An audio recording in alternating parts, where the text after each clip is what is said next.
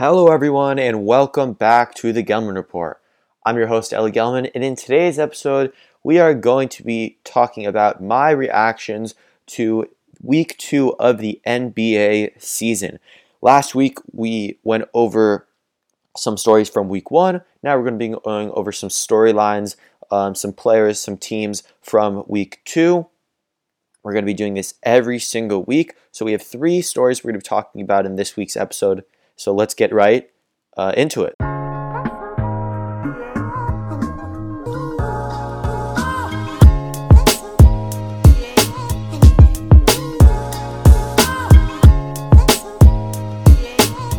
So starting off with the first, I guess you could say reaction / storyline, and that is that Christian Wood, he should be an all-star. I think that he's going to be an all-star. So Christian Wood, power forward for the Houston Rockets, in 4 games this season, Wood is averaging 23.8 points per game, so basically 24 points per game, 11 rebounds, 2 assists per game, shooting 55% from the field and 35% from 3. Along with those amazing offensive stats, he's averaging a steal and over 2 blocks a game. So he's getting it done on the offensive side of the ball, of the court, while also being a great defensive player in the middle for the Rockets. So just to show you how impressive these numbers are, I'm going to compare them to some of the other numbers of some of the greatest some of the best power forwards in the NBA right now. So this season, Anthony Davis, he's averaging 21 points per game, 9 rebounds, 3.5 assists, shooting 51% from the field.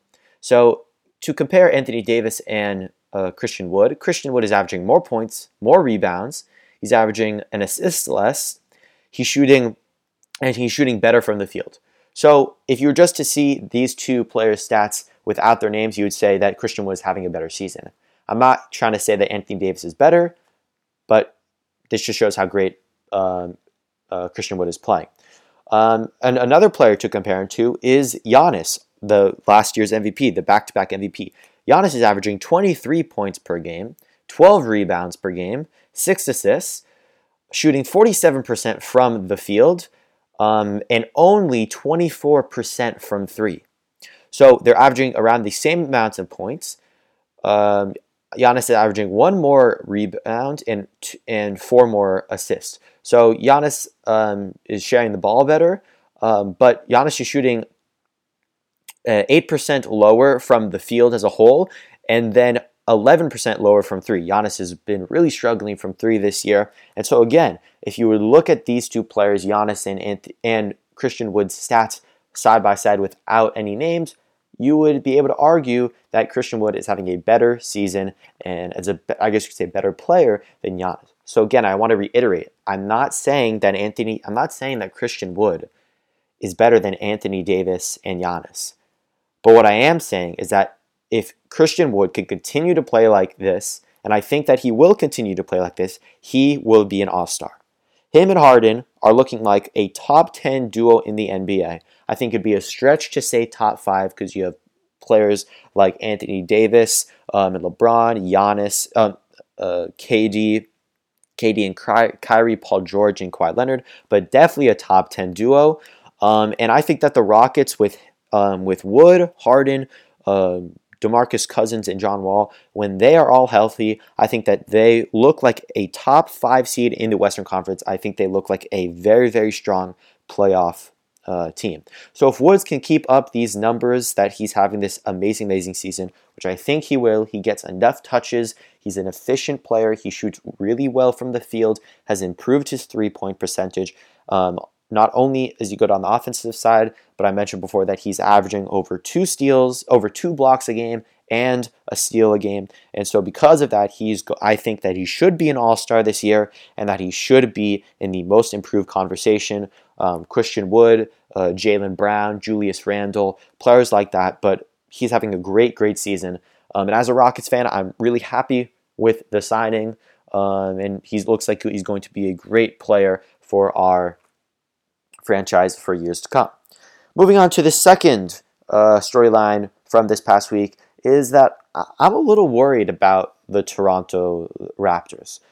So in 5 games, the Raptors are, well, in 6 games, excuse me, the Raptors are 1-5. So usually in a season, you'd hear you'd hear people say this all the time, that usually in the beginning of a season, especially in a season like this, with all the new protocols with COVID and the Raptors actually relocating for the season to Florida, you'd say that you shouldn't be nervous about this 1-5 start, because again, it's early in the season and it's a weird situation to be in. But the way that they're losing is that's what worries again. That's what worries me. They only have one win, and that is against the Knicks. While the Knicks are 4-3, they're not a great team. So it's not entirely impressive that they beat the Knicks. They should have beat the Knicks. Thankfully, they did, unless they would have been 0-6, and that would have been a real problem. But their only win comes against the Knicks, and then their losses come against team like they lost twice to the Celtics. They lost twice to the Pelicans. Teams like that, which the Raptors are supposed to beat. Not really the Celtics, but they're supposed to beat the Pelicans. And so all of their losses have been close. They've lost by 4 points, lost by 5 points, lost by 7, lost by 12 and 14. So those last two, 12 and 14, they seem like it's a bigger margin. But in the NBA, with all the shooting with all the threes that are being put up, and with all the points that are being scored, a loss by 14 is not as much as you think it is. So all these losses have been pretty close, and when a team continuously loses close games, is not able to play well in the clutch time and not able to finish off, it shows not only maybe not a lack, but a questionable coaching choices. For example, this past NFL season, Los Angeles Chargers lost 3 games when in the game they had a lead of 17 or more points. And of course, the Chargers just yesterday, they fired their coach, Anthony Lynn, because that shows that the coach is doing something wrong. Maybe the players aren't playing so well, but it comes down to the coach. If your team cannot succeed when it's time to succeed, when you need to just score and play defense at the clutch time, then that's a big problem, and that's mostly due to the coaching. So honestly, usually this happens to younger teams. Last year, for example, the Pelicans, they had a lead a lot in the fourth quarter, but were never able to finish it off because most of the team is filled with young players: Lonzo Ball, Zion Williamson, Brandon Ingram. But now, surprisingly, it's happening to a team that's filled with veterans. They have Norman Powell. Of course, they have Kyle Lowry. And I would say Fred VanVleet and Pascal Siakam are now considered veterans, being in how many playoff games and how long they've been in the league. And so it's surprising to see that or to see a team that's been a team that's filled with veterans lose these close games like this. So it's not that you're only losing games that are so close and they can't really succeed down the stretch in games, but they're playing sloppy basketball. They average 16 turnovers a game, and there are only 6 teams that average more than that. The average, well, not the average, but 16 turnovers a game is an extreme amount. Usually, if you would ask an NBA coach, an okay amount of turnovers for a game is around 10 to 11. So they're averaging over 6 turnovers more than what would be acceptable, than what would seem to be acceptable. So turnovers is the thing that really kills your roster. It ruins the flow of your offense. You lose possessions. Of course, you can't score. It doesn't allow your players to get in a flow. So turnovers are extremely bad for a team in the duration of a game. So they're averaging 16 a game, which is almost last in the league. And then along with playing sloppy with all those turnovers, they have one of the worst offenses in the NBA. They only average 104 points per game, which is 27th in the league. That is, as I mentioned before, in this present NBA, scoring 104 points is not good. The most points per game this year is by the Atlanta Hawks, and they score over 122 points per game. So the Raptors are scoring under 18 points per game compared to the Hawks. You cannot be scoring 104 points per game with all the threes that players are shooting and all the scoring that goes on, and especially with all the free throw shooting that goes on in the duration of the game. And so I'm not going to talk all bad about the Raptors. They do have a pretty good defense. They are only allowing 107 points per game, but besides that, everything is pretty.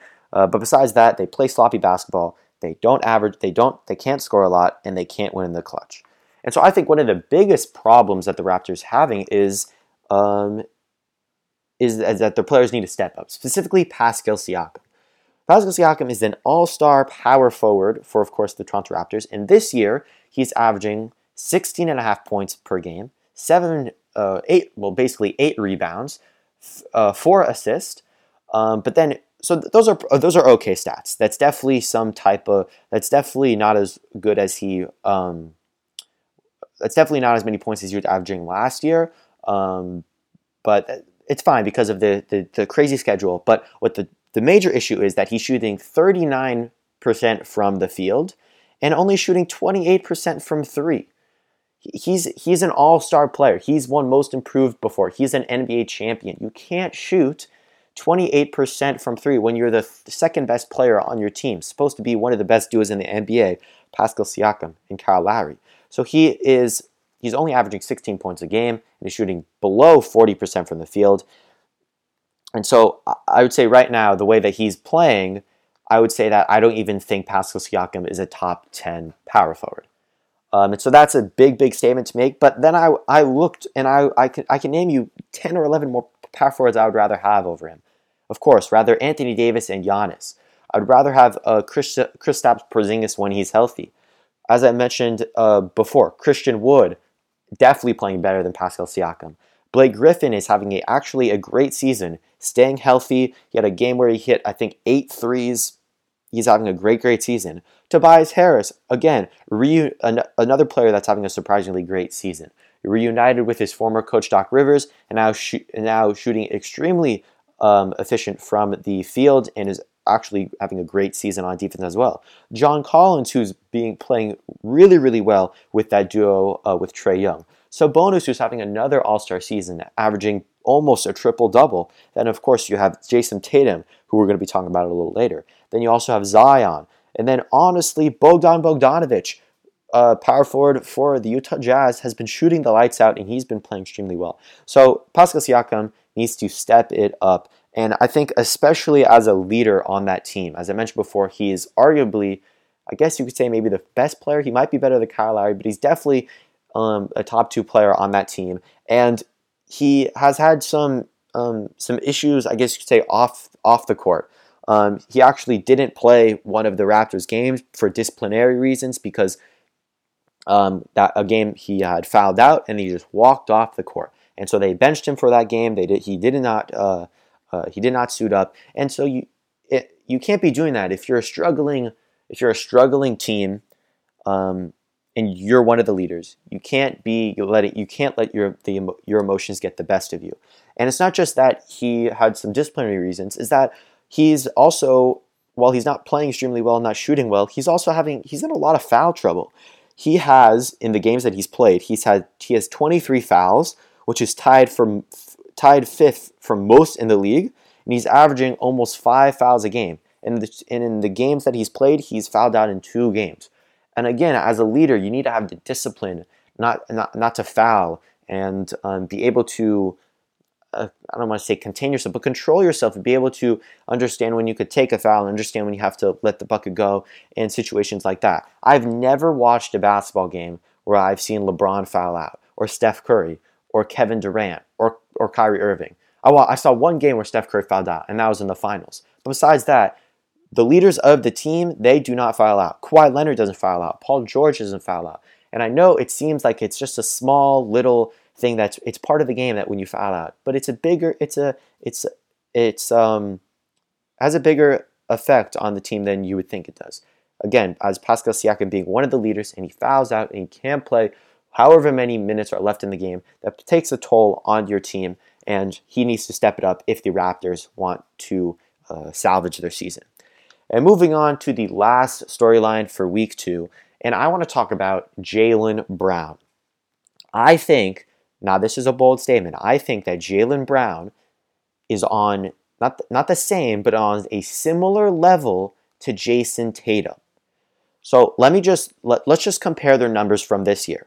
So Brown is averaging 27 points per game, 5 rebounds per game, 3 assists, shooting 57% from the field and 42% from 3, and averaging over 2 steals a game. So again, getting it done on the offensive side of the ball and on the offensive side of the court and the defensive side of the court. Then moving on to Jayson Tatum. He's averaging 26 points per game, 8 rebounds, 4 assists, 46% from the field, and 42% from 3. And similar to Jaylon Brown, he's getting it done on the defensive side with a steal and a block per game. So Jaylon Brown is averaging more points and is shooting better from the field and from 3. So I think that, of course, the stats are very, very similar, but I think that they're very, very close. And this is another stat to back that up. So in the 8 games that the Celtics has played, Jaylon Brown has a 40-point game and 2 30-point games. Tatum, on the other hand, has a 40-point game, but only 1 30-point game. And I know it's not so. I know it doesn't really matter when you average when you speak about single game scoring. But Tatum is known to be this great, like, top 5 player in the league. People say, like, and I think that Jaylon Brown doesn't get enough recognition. He is a he's one of the best scorers, I think, in the league. Just pure scorers, being able to shoot and drive in, and an athletic guard. And I think that he doesn't get enough recognition. So again, I'm not trying to say that Jaylon Brown's better than Jayson Tatum, but I think that Jayson Tatum is not overhyped. I just think that Jaylon Brown is really, really underrated. I think that Tatum gets a lot of his hype from being a top 3 pick out of a top college, coming out of Duke. Of course, being a top 3 pick, being an all-star the past 2 years, and he was kind of chosen to be the Celtics savior. And I think that when he came on the team, Jaylon Brown, he kind of overshadowed Jaylon Brown because Jaylon Brown's rookie year, the year before Tatum was drafted, it was not very good. He could not really shoot, wasn't really able to score. And so I think when Tatum came onto the team, he kind of took over that and overshadowed Jaylon Brown. So I think that while Jayson Tatum's great, I think that you got to give a lot more credit to Jaylon Brown. I think that Jaylon Brown's playing like an all-star, and I think that he should be an all-star. And similar to Christian Wood, they're both going to be in the most improved player conversation.